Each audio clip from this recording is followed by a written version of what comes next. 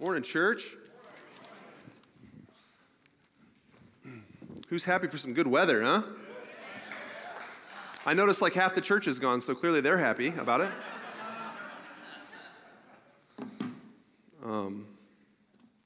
So for the next 3 weeks, we're starting our new series. We're going to talk about Jesus, of course, but we're going to talk about specifically what he went through, both prior to the cross, on the cross, and right after the cross. And for those that have been in Christianity for a while, you know that this is the most important topic of our faith. Like, this is it. This is the main gig. This is our Super Bowl, is the cross. If you're new here, by the way, I'm Pastor Josiah. We are all about this, if you haven't been through Growth Track. Knowing God, finding family, living kingdom-centered lives, and being on mission together. So I'm going to go through those real quick because I want to. I was thinking about it during worship. Knowing God, here's what that means for us. If you've never been here. We want to know the God of the Bible, right? We do not let culture dictate or determine who God is. The Bible determines who God is for us, okay? The second thing is we find family. We literally believe that this will become closer than your immediate family. I'm just not just saying that. There's something different about relationship between Christians. You know why? Because we forgive. You know why we forgive? Because we've been forgiven, right? People in this room are going to wrong us. I'm going to wrong people. You're going to wrong me. But we're still going to forgive each other and love each other anyway. That creates a unique type of bond, a unique type of family, and that's what we're after at Rock Church. We live kingdom-centered lives, meaning the kingdom of God is first and foremost, and we center our lives around that. We reorder our lives to serve God. I don't go to church when my son doesn't have a baseball game. I reorder my life around God. I make church the priority. I make KC the priority. I make God the priority, not my other life circumstances. The last one is we're on mission together. Every single one of us, and I preached on this last week, are called to a greater purpose to do something amazing for the kingdom of God. Yep, and we're on mission together. Quit looking at me like this. So, everybody stand up real quick. I'm going to read the Word of God. We're going to get into this. Genesis 2:15 through 17 says this: "The Lord God took the man and put him in the Garden of Eden to work it and keep it. And the Lord God commanded the man, saying, 'You may surely eat of every tree of the garden, but of the tree of the knowledge of good and evil you shall not eat. For in the day that you eat of it, you shall surely die.'" Next one, Matthew 26:36 through 46. "Then Jesus went with them to a place called Gethsemane, and he said to his disciples, 'Sit here while I go over here and pray.' And taking with him Peter and the two sons of Zebedee, he began to be sorrowful and troubled. Then he said to them, 'My soul is very sorrowful, even to death. Remain here and watch with me.' And going a little farther, he fell on his face and prayed, saying, 'My Father, if it be possible, let this cup pass from me. Nevertheless, not as I will, but as you will.' And he came to the disciples and found them sleeping. And he said to Peter, 'So could you not watch with me 1 hour? Watch and pray that you may not enter into temptation. The spirit indeed is willing, but the flesh is weak.' Again, for the second time, he went away and prayed, 'My Father, if this cannot pass unless I drink it, your will be done.' And again he came and found them sleeping, for their eyes were heavy. So leaving them again, he went away and prayed for the third time, saying the words again. Then he came to the disciples and said to them, 'Sleep and take your rest later on. See, the hour is at hand, and the Son of God is betrayed into the hands of sinners. Rise, let us be going. See, my betrayer is at hand.'" You may be seated. Let me pray. Father, we thank you for another opportunity to worship together. We thank you for your son, Jesus. We just pray that this Easter season, our eyes would be opened to greater revelation of the depth of the cross, to the depth of Jesus Christ and who he is. Just like Paul said, "I strive to preach nothing else but Christ and Christ crucified." We seek to know nothing else but Christ and Christ crucified. Father, open our eyes, open our hearts, change our souls. Turn us into who you want us to turn into. And all God's people said, Amen. So today's message is called The Garden. I'm going to talk about two different gardens. Now there was an opportunity, here's the two gardens. The Garden of Eden, which is where we originally came from, right? You know the story of Adam and Eve. God placed us in the garden. I'll get into that in a second. And the second garden is the Garden of Gethsemane, where Jesus prayed before he was taken to the cross. Now, there's two things that happen, there's a similar thing that happened in both of these gardens that I want to talk about today. It was a challenge of this, to believe God at his word and be at rest. Here was the choice, to believe God at his word and be at rest, or to follow our thoughts and feelings about what is right and wrong. Both gardens had that opportunity to choose one way or the other. To be at rest and believe God's word, right? Or to believe our own thoughts and feelings. So I want to turn, first thing, I'm going to dig into this. Genesis 2:15 through 17, I read it earlier. The Lord God took the man and put him in the Garden of Eden to work it and keep it. And the Lord God commanded the man, saying, you may surely eat of every tree of the garden, but of the tree of the knowledge of good and evil you shall not eat, for in the day that you eat of it, you shall surely die. Now there's a phrase in here that was really fascinating to me when I was digging into this, studying this scripture. What's fascinating about translation is in the original Hebrew, when they try to translate it from Hebrew to English, there's not perfect words that match perfectly. Does that make sense? That's why different translations have so many different variations. But what's fascinating is this. That saying, took the man and put him in the garden. The verb for put him is different than anywhere else in Genesis. The verb means literally in Hebrew, it means to put at rest. I want to pause there for a second. So he put us in the garden, but literally put us to work, but put us at rest.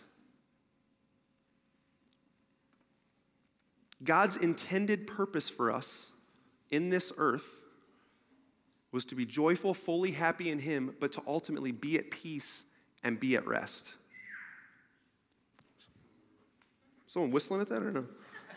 I liked it if they didn't. See, this kind of rest, it denotes not just merely physical rest, but the all-encompassing rest of faith. That is the spiritual rest or salvation that comes from accepting by faith what God has provided. That is the rest that he created us in, okay, in the original garden. What stinks, though, is that Adam, we left that rest and instead chose our own desires to be like God and decide for ourselves what's right and what's wrong. See, a lot of people read that initial thing and they said, oh, the only thing they remember about that scripture is you shall not eat of the bad tree, right? That's what we all think of. But what they don't think about is he said, surely eat from all these other amazing trees.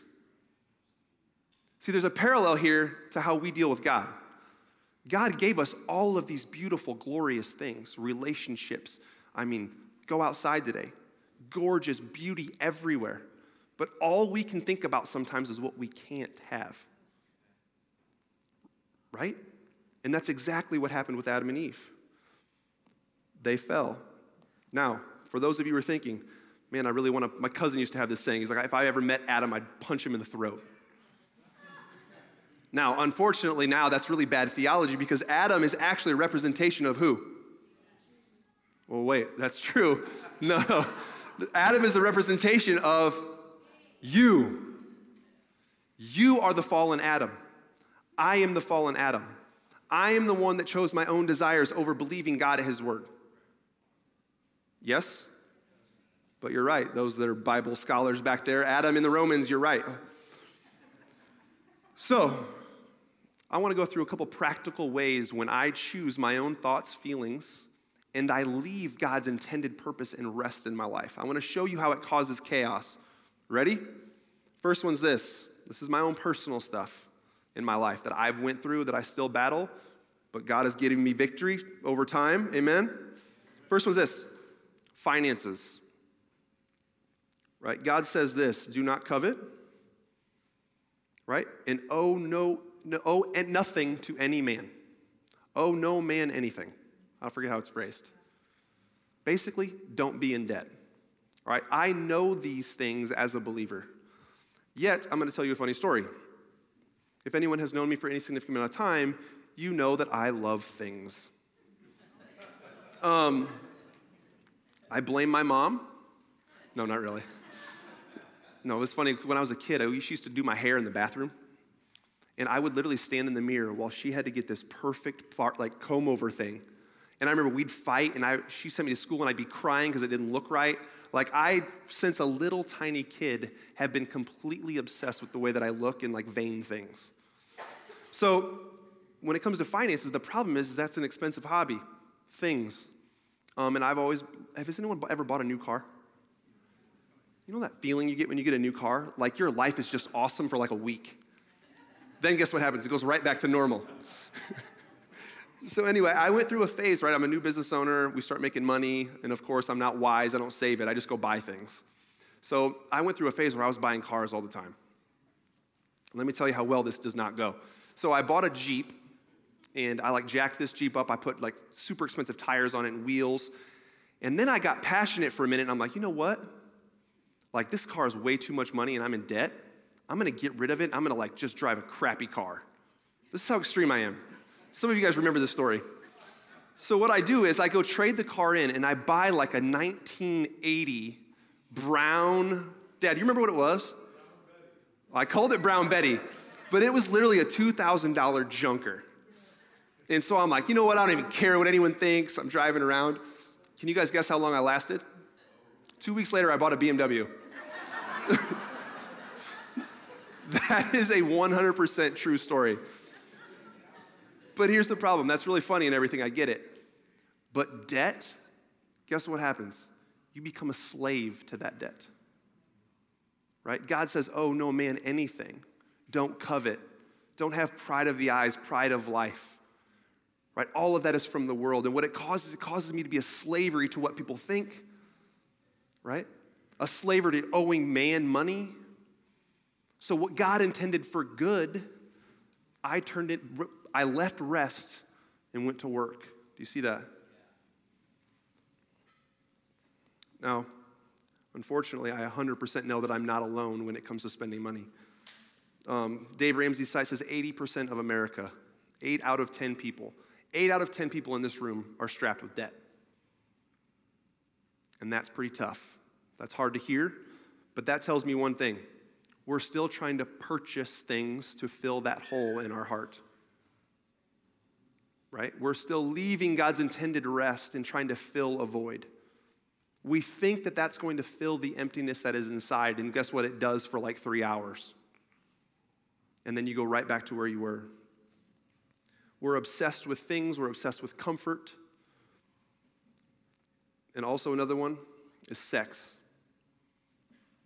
God gave us a beautiful thing in sex to be inside of marriage.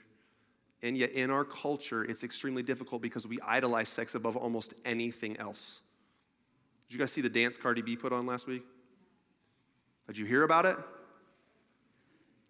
It's sad to me that we're idolizing sex in such a way that a female grows up thinking that be the best that I can be is to be extremely sexually attractive. And that stinks because guess what? Females are a whole lot more than that. The average age of first exposure to pornography in our world is 11 years old. As many as 93% of boys and 62% of girls see their first porn before they are 18. Early exposure to porn is correlated with increased porn use and addiction later in life. The sex issue is a huge issue in our culture, and it's something, and guess what? We're slaves to it. American culture is enslaved to sex. Imagine a world where we didn't have to walk around thinking about it all the time, about how we looked. Am I in shape enough? Am I attractive enough? Am I whatever? Right? We've gone into slavery when God wants us at rest. And trust me, I am a guy. I have dealt with this stuff. At our disposal on a phone, we can have access to anything we want to look at any moment. It's exactly what the enemy wanted, and it has made us slaves to it. So again, I'm trying to show you that you and I both, all of us, are the original Adam that left his intended rest and stepped into slavery. And that's how we dealt with the garden. But now, hold on, there's good news now that you're all serious. Now I want to move into how Jesus dealt with the garden. Let's go to Matthew 26, verses 36. Then Jesus went with them to a place called Gethsemane.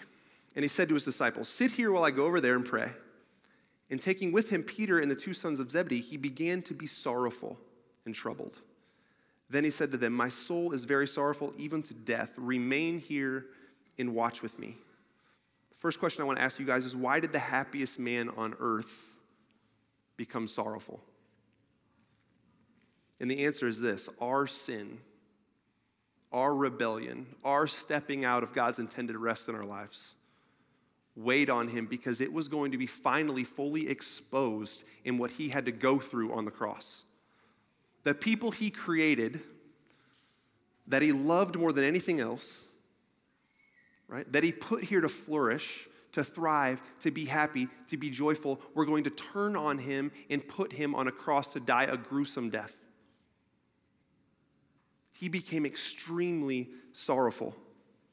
In verse 39, it says, "And going a little farther, he fell on his face and prayed, saying, 'My Father, if it be possible, let this cup pass from me. Nevertheless, not as I will, but as you will.'" That cup that he's talking about is what he was going to experience. The flogging, the whipping. And we're not going to get too far into the cross because that's next week. But everything that he had to go through was the cup. And he prayed to God, "God, if you will, take it from me." Now, this is the humanity side of Jesus. We know that Jesus was God in the flesh, but guess what? He chose to be fully human. Can I be honest? If one of y'all knew you were going to go through what he did, do you think you would go through with it? No. He was fully man. He was literally asking God, "God, if there's any other way."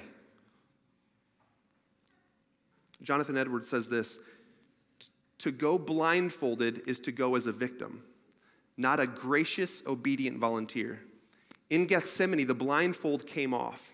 It was when Jesus saw the full force of his suffering that he used full obedience, offered with full freedom, with full knowledge, with full willingness." Why we believe that Jesus became so sorrowful in the garden is for God showed him in that moment everything he was going to have to go through. But here's the amazingly beautiful part. He still chose to go for you.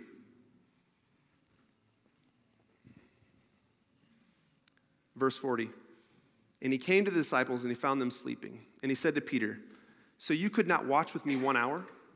Watch and pray that you may not enter into temptation.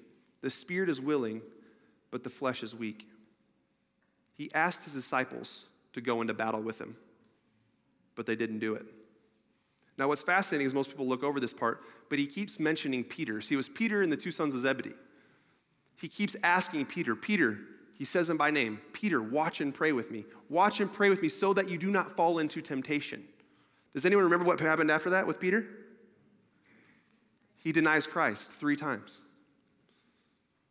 Right? Now, here's the story for us. God's asking us if we'll go into battle with him against our flesh. Your spirit is willing to do everything right. But what he's telling you is without his help, without the help of the Father, without the help of the Holy Spirit, you will not do that on your own. Your flesh is weak, your spirit is willing. Now here's the thing. When people read that, they're like, "Oh, my flesh is weak." They think of something like sexually or whatnot. But what's fascinating here, no, he's talking about entering into prayer, entering into devotion, being in relationship with God. How apathetic are we in our relationships to God? Our spirit is willing, but our flesh is weak. Guys, that's the battle that we're in. The battle is not to go out every day and do everything perfectly right. Guess what? You lose that every single time. Here's your battle. Are you going to not be lazy and actually get up and spend time with Jesus? Am I going to move my physical body to a quiet place and actually talk to God? That is the war that you and I are called to. He takes care of the rest. Is that a lot to ask? What he wants more than anything else is relationship. 42. Again, for the second time, he went away and prayed, "My Father, if this cannot pass unless I drink it, your will be done." And again he came and found them sleeping, for their eyes were heavy. So leaving them again, he went away and prayed for the third time, saying the same words again. Then he came to the disciples and said to them, "Sleep and take your rest later on. See, the hour is at hand, and the Son of Man is betrayed into the hands of sinners. Rise, let us be going. See, my betrayer is at hand." It's kind of funny, but 3 people that walked with Jesus himself before the greatest event in history, By the way, that's not like a Christian fact, that's a historical fact. Nothing has changed the world like the death of Jesus Christ. No atheist, no other religion can deny that. No religion grows like Christianity without compulsion, meaning we do not force you to believe. It spreads by itself. Why? Because of what happened on the cross. So before the greatest event in history, they were falling asleep. Y'all, that's us. That's us. Now here's something I want to go back to now, focusing on Jesus' part. That's the disciples' part. Jesus' prayer changes here. Do you guys notice that? In the first part, he says, God, take this cup from me. The second part, he says this, my Father, if this cannot pass unless I drink it, your will be done. Now, what's cool here is if you go to Luke, you know why his prayer changes. Here's what it says in Luke. And he withdrew from them about a stone's throw and knelt down and prayed, saying, Father, if you are willing, remove this cup from me. Nevertheless, not my will, but yours. And here's the cool part. And there appeared to him an angel from heaven, strengthening him. So a lot of people are like, oh, Jesus' prayer wasn't answered. Or was it? This is what happens when we pray, guys. My will's over here, God's will's over here. We pray. I may be asking for this, but this is God's will, and they become into alignment.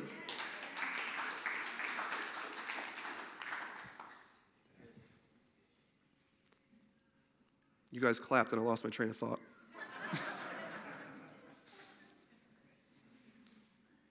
So this is what that teaches us. If the Son of God, needs to be strengthened, do y'all think you need to be strengthened? Here's how we get strengthened.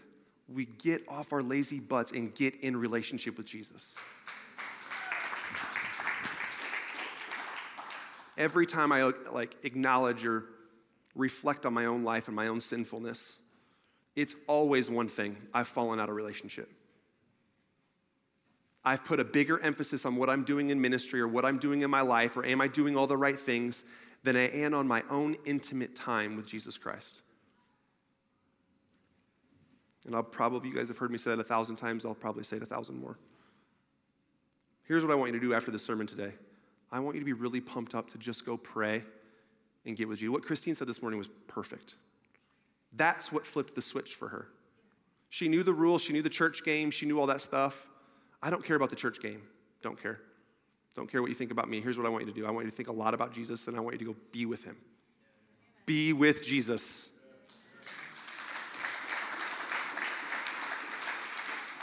So there's 5 things I want to take away from this scripture overall. I'm going to go through them quick. Number 1, our sin, our selfishness, our rebellion is what caused his grief and sorrow.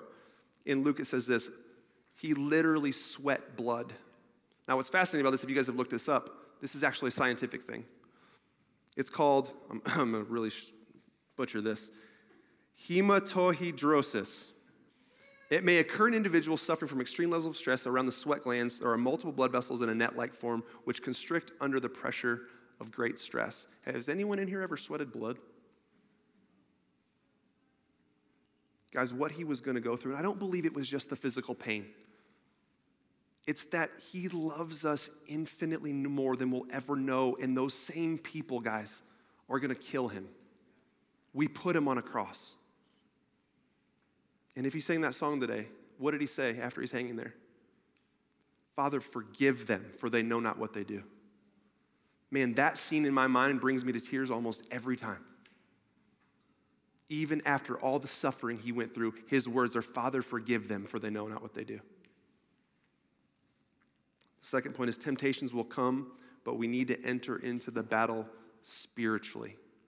We fight not against flesh and blood, right? But against spiritual powers.